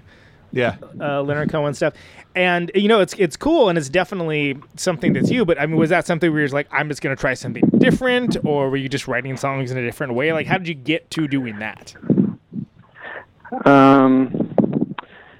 I mean, okay, here I'll try to give the shortest answer possible. But after the group pretty much dissolved after that last show we did, it wasn't really, I already knew the band was over when I did All Things Under Heaven. Like, when I finished it, I was like, cool, that is the period on the end of the sentence for sure. Like, I knew it. And I felt obligated to the people that had invested to try to make, some kind of touring happen and try to help sell this product that they had invested in, Right. And then when Alvin got sick, it made it that much harder to really justify that. So after that group was pretty much, it was dissolved. I didn't really tell anyone or anything. It just was over, and everyone that was in knew. But, that's about it. I tried to, a month or two went by. I didn't really know what I was doing with my life, and started jamming with, notable musicians around Los Angeles, and there's a lot of great musicians here, and you know, some informal writing sessions, etc., and putting bands in a room, you know, just various people that have been like, it would be really cool to play with them, and putting these combinations together. And no matter what I did, it pretty much sounded like the Icarus line.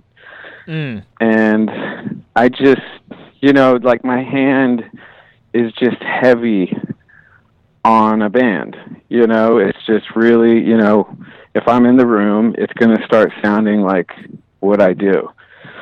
And so it really actually like put me off to just the idea of being in a band. And I think I already was put off to the idea of being in a band, but since, you know, like yourself, coming from like a sort of like DIY punk, whatever you want to call it, independent music background, you know, it's a working class mentality where you're like, you get some guys, you get them in a room, and that's how you do it. Yeah. You know what I mean? And you know, it's almost kind of sad to be honest. You know, that's how I kind of see it at this point in my life, that I wasn't able to kind of look past that. You know, that I wasn't really, you know, I wasn't open to it for the longest time, probably a lot longer than I should have been.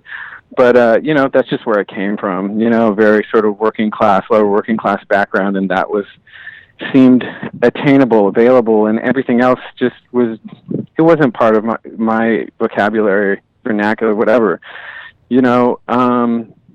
But concurrent with all these events, I had been, you know, working on an MPC in the laundry room of my house at night to blow off steam, you know, because things with the band, although I had kind of tuned the band to be as immediate as possible, sheerly by staffing the band, you know, by putting people in places where it's like, I do not have to talk to this person and they will play something I like, you know, and, you know, talk as little as possible. You know what I mean? I could say 3 sentences, point to a couple notes, and be like, you know what the fuck you're doing, do it.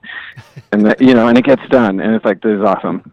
But still, at that rate, it's still slow. You know, it's still a communal writing process, and being able to, you know, you know, and for me as a composer, you know, it was a frustrating thing for my entire life.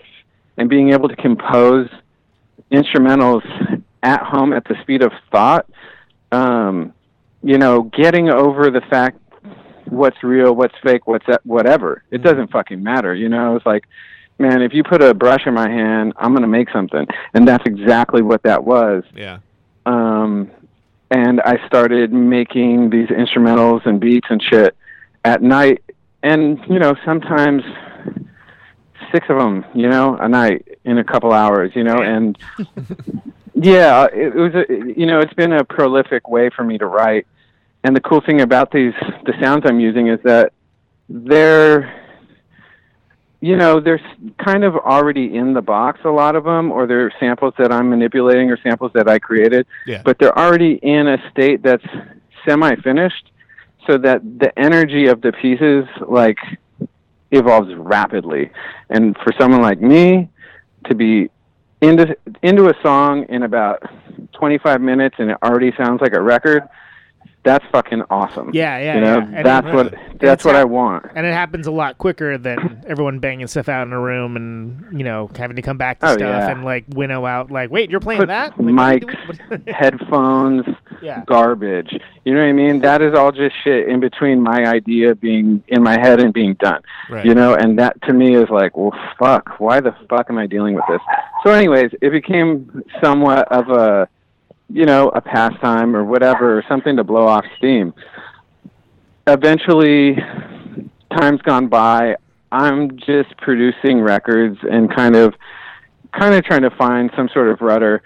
I think I was probably working with Annie Hardy on her record when David Bowie passed away. I think that was kind of the impetus. One day I came down to the studio, threw one of the beats up, and just sang on it. And it wasn't awesome, but it wasn't terrible. And I was like, whoa, okay, wait a minute. Yeah, maybe there's then. something here, you know? Yeah. That's all you need, right? All you need is some hope. You know, it's not about like, you know, you can't always just have canned magic, you know? Sometimes you just need like enough to get you out of the quicksand that your mind is in, you know? Because at this point I'm just like, I'm pretty much done. And it was enough to kind of push me into working on material. So I started singing on this shit, and I would say even up to the point where I had sang on like 70 songs, and I was taking the project seriously as an art project, as something that I was like, I need to complete this. And it was music that really meant something to me more so than what I had been doing before. Just because it was, I don't know, it was more in line with the taste, how my taste had evolved. It wasn't like, oh, you have a band. What do you do with a band? You have to do rock music with a band. Or, you know, there's always some fucking angle with a band. And with this, there's like no angle to me. It's just like, cool, just do whatever comes out. Because no one's ever going to hear it. So who gives a fuck? You know? Right, yeah, that's the most freeing, you know? and true thing ever too. Yeah, it's fucking awesome, right? So that's kind of what I let that sort of mentality lead me throughout the process, because even when I started singing, I didn't really think anybody would ever hear it, and I kind of didn't want anyone to ever hear it. You know, I just, you know, being put through the record cycle after record cycle and whatever, I had no interest in doing that ever again. You know, it's like, I've done it. I know what it's like. Don't fucking care. You know what I mean?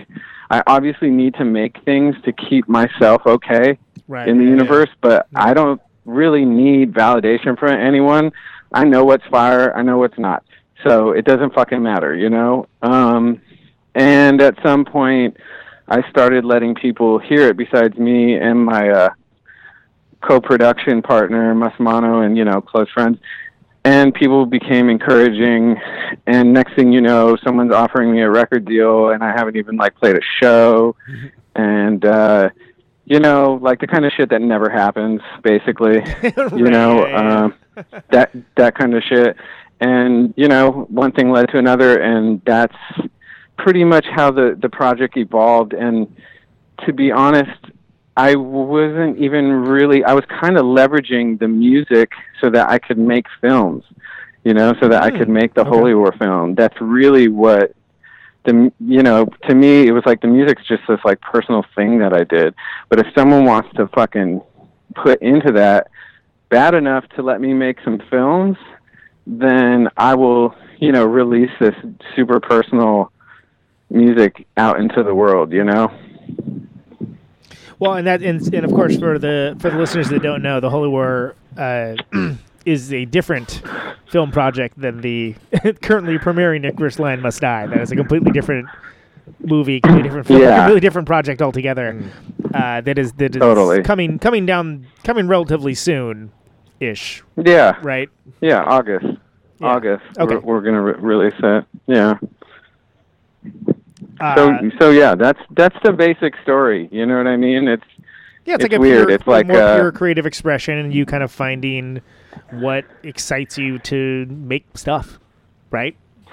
Yeah, super ambitious creatively, not ambitious whatsoever professionally. Cool. Nice. Yeah. I can dig that. Absolutely. Just what all the investors want to hear.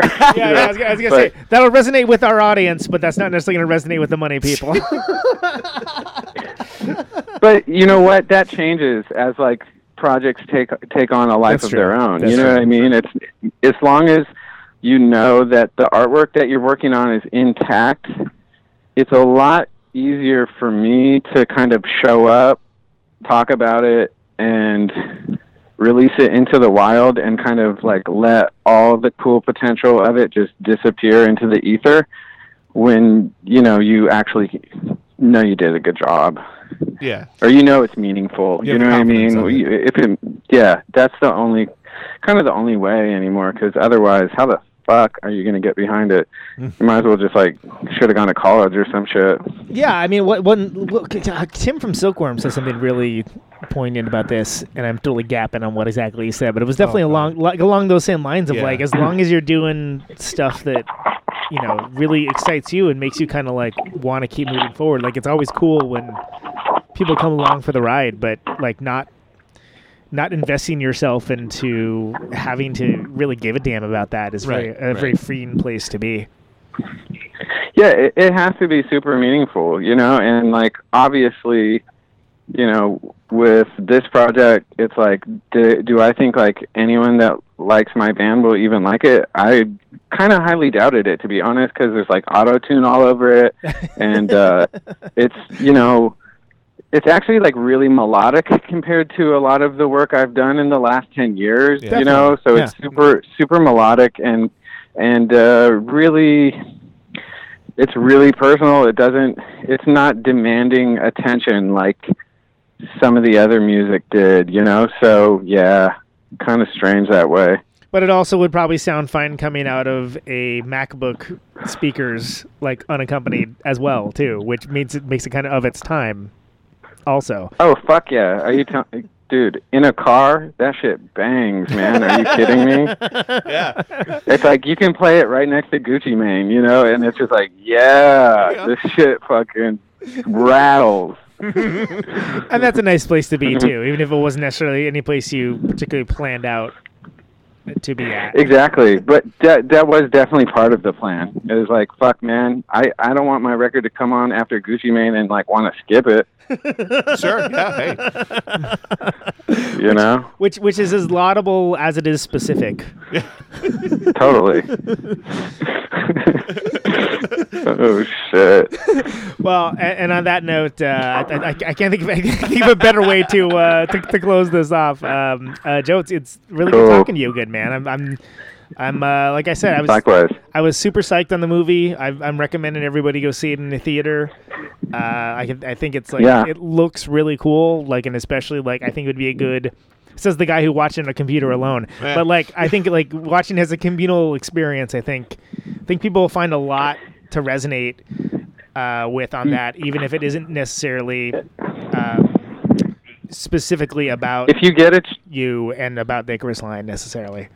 Yeah, it doesn't matter really if you're a fan of the group or not, but if you get a chance to see it in a theater, it's a cool experience just because of, the score to the movie comes across in such a more intense way that like it's just never going to happen like that anywhere else. So it's like, I don't know, there's a brief window right now where people can see it the way it's supposed to be. So yeah, it's definitely worth it if you want to fucking get your eardrums speed up a little bit. It's definitely worth it if you like things that are awesome and don't suck. Agreed. So and then is the best place for people to find the new stuff on SoundCloud? I can't believe you're using SoundCloud, dude. It's like you and a bunch of fucking mixtape rappers.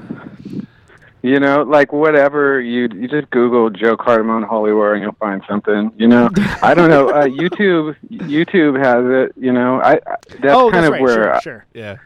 Yeah, it's all on YouTube, it's on SoundCloud, it's wherever, just Google it. Fire up the Google machine. Right? From the man himself. Just Google it, guys. Come on. Yeah. Get the fuck out of here. You know how we do now. That's it's right. Just like it's everywhere, man. It's like if you can't find it, you're fired. You're done. Pack up your things and go. Sir, you're not my boss. I don't care. Pack up your things and go. Exactly. You fucking heard me. Yeah. Joe, great. And on that note, great talking to you, dude. You too. Check you down the line, all right? All right, cool. Have a good one, you guys. All right, take care. Later. There he goes, Joe Cardamone. Good dude, man. I could talk to that guy for forever. Yeah. Like he's a good talker. Like we didn't get any of the salacious stuff either. We could have. Yeah, that's because we go here at Protonic Reversal. We don't go for the low hanging. We want to hear about your artistic process. Exactly. Tell me about your process. How do you do the things that you do? We do. I didn't fucking ask him the goddamn question that I started. Remember? The actual question that I just started asking episode 100. Fuck, should I call him back? Fuck it, whatever. That's all right. Next he time. basically answered it. Let's just pretend I... He honestly, with the whole thing about the solo album, he really did. Let's just pretend I asked... Like, I'll edit myself in asking the question. There you go. Works. Did you ever see that Twisted Sister documentary? No, should I? It's honestly... Here's the thing about it. It's... You know when you say the stuff that everybody... Like, we've been talking about, like, in the first 5 minutes, the struggle? Yeah. It ends before We're Not Gonna Take It hits. Oh, so really? So it's entirely the struggle. No. Fuck yeah, I'm in. Because they were around for like 15 years before that. Yeah, okay. Crazy. I'll watch that shit. Yeah, there's that. And then Joe Jackson's book. Oh, I hear. Yeah. Same thing, where it's just like, yeah, and then I got famous. No one cares about that shit. Yeah, we get it. So there are a few things out there. If I write a book, so first of all, this is going to be, you have to suspend disbelief. If I ever get famous and I write a book, the last chapter will be, and then I got famous, you get it. And that'll be the whole chapter. And that'll be the end chapter. I like it. I promise you. And it will only be, and I will not call it My Struggle, though, because I feel like that would be a bad title. No. Hey, folks. Oh, Oof. thank you so much. I know. It's below the belt, Edwin. What are you going to do? They can't all be wieners. You've been listening, once again, to Conan Neutron's Protonic Reversal. Thank you so much. Go find Icarus Line on the internet. The Icarus Line Must Die is the name of the movie. There's a Facebook page. There's like a Twitter, Instagram. There's all that stuff. You can find Joe Cardamone on SoundCloud with a bunch of mixtape rappers, as well as in other places, YouTube, all that stuff. Oh, there's actually a couple really good videos. I haven't talked to him about that. Whatever. Next time. Electricity. Thursdays. This show. Sorry. Can you hear me? No. Thursdays, 8 p.m. Eastern, 7 p.m. Central, 6 p.m. Mountain, 5 p.m. Pacific. RadioNeutron.com for the archives. I got my radio on. Thanks for listening, folks. Can you hear me now? Can you hear me now?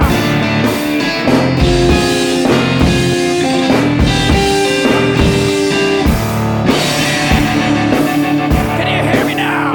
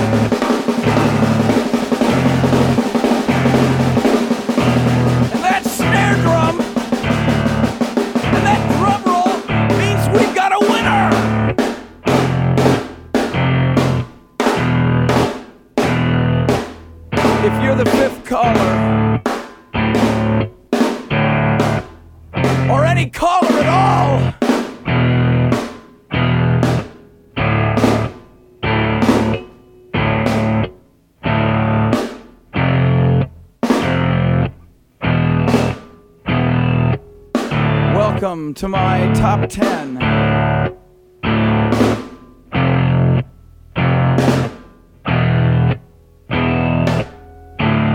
I'd like to thank our sponsor. But we haven't got a sponsor. Not if you were the last man on Earth. She was prepared to prove it. This one goes out to a special girl.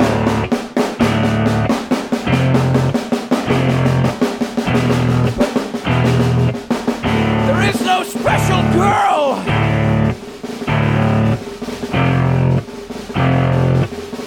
It's the end of radio. The last announcer plays the last record. The last what? Leaves the transmitter. Circles the globe in search of a listener. Can you hear me now? Can you hear me now?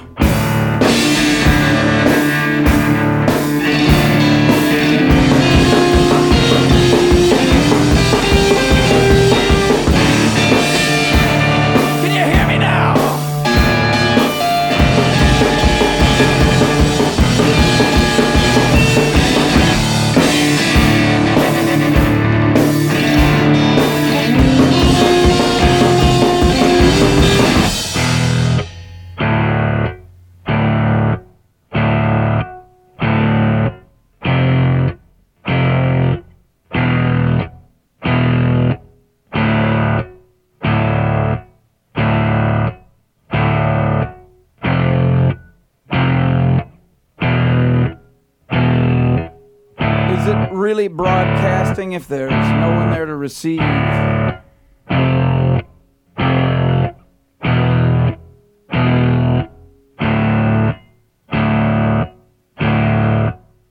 the end of radio.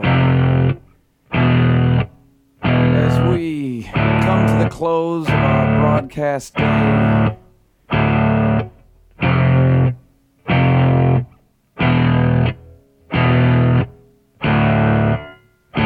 got my radio on.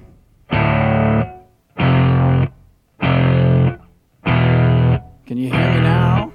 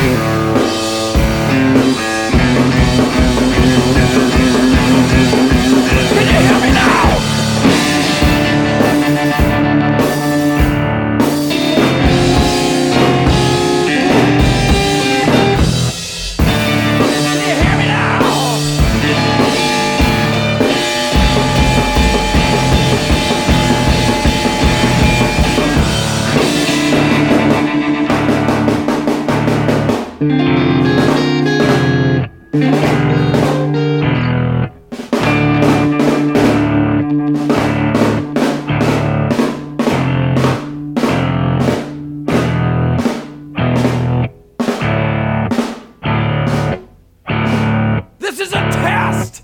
If this had been a real emergency, hey! This is a real goddamn emergency!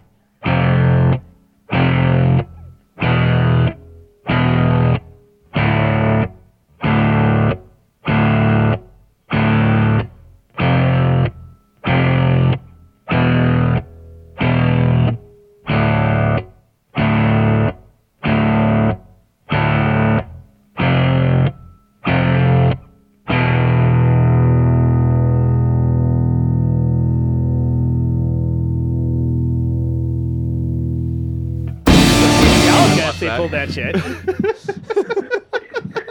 You know, he looks like he's like he could maybe pull something off. You know, he looks coordinated. You see him riding that horse and shit. You know what I mean? You're like, there's more to this guy for sure. There's more to this guy than we're seeing. Yeah, for sure. That's 100% right. True. You're totally right. It might be a wig, or he might be like multi-dexterous. We don't know. But there's definitely something there. God damn it.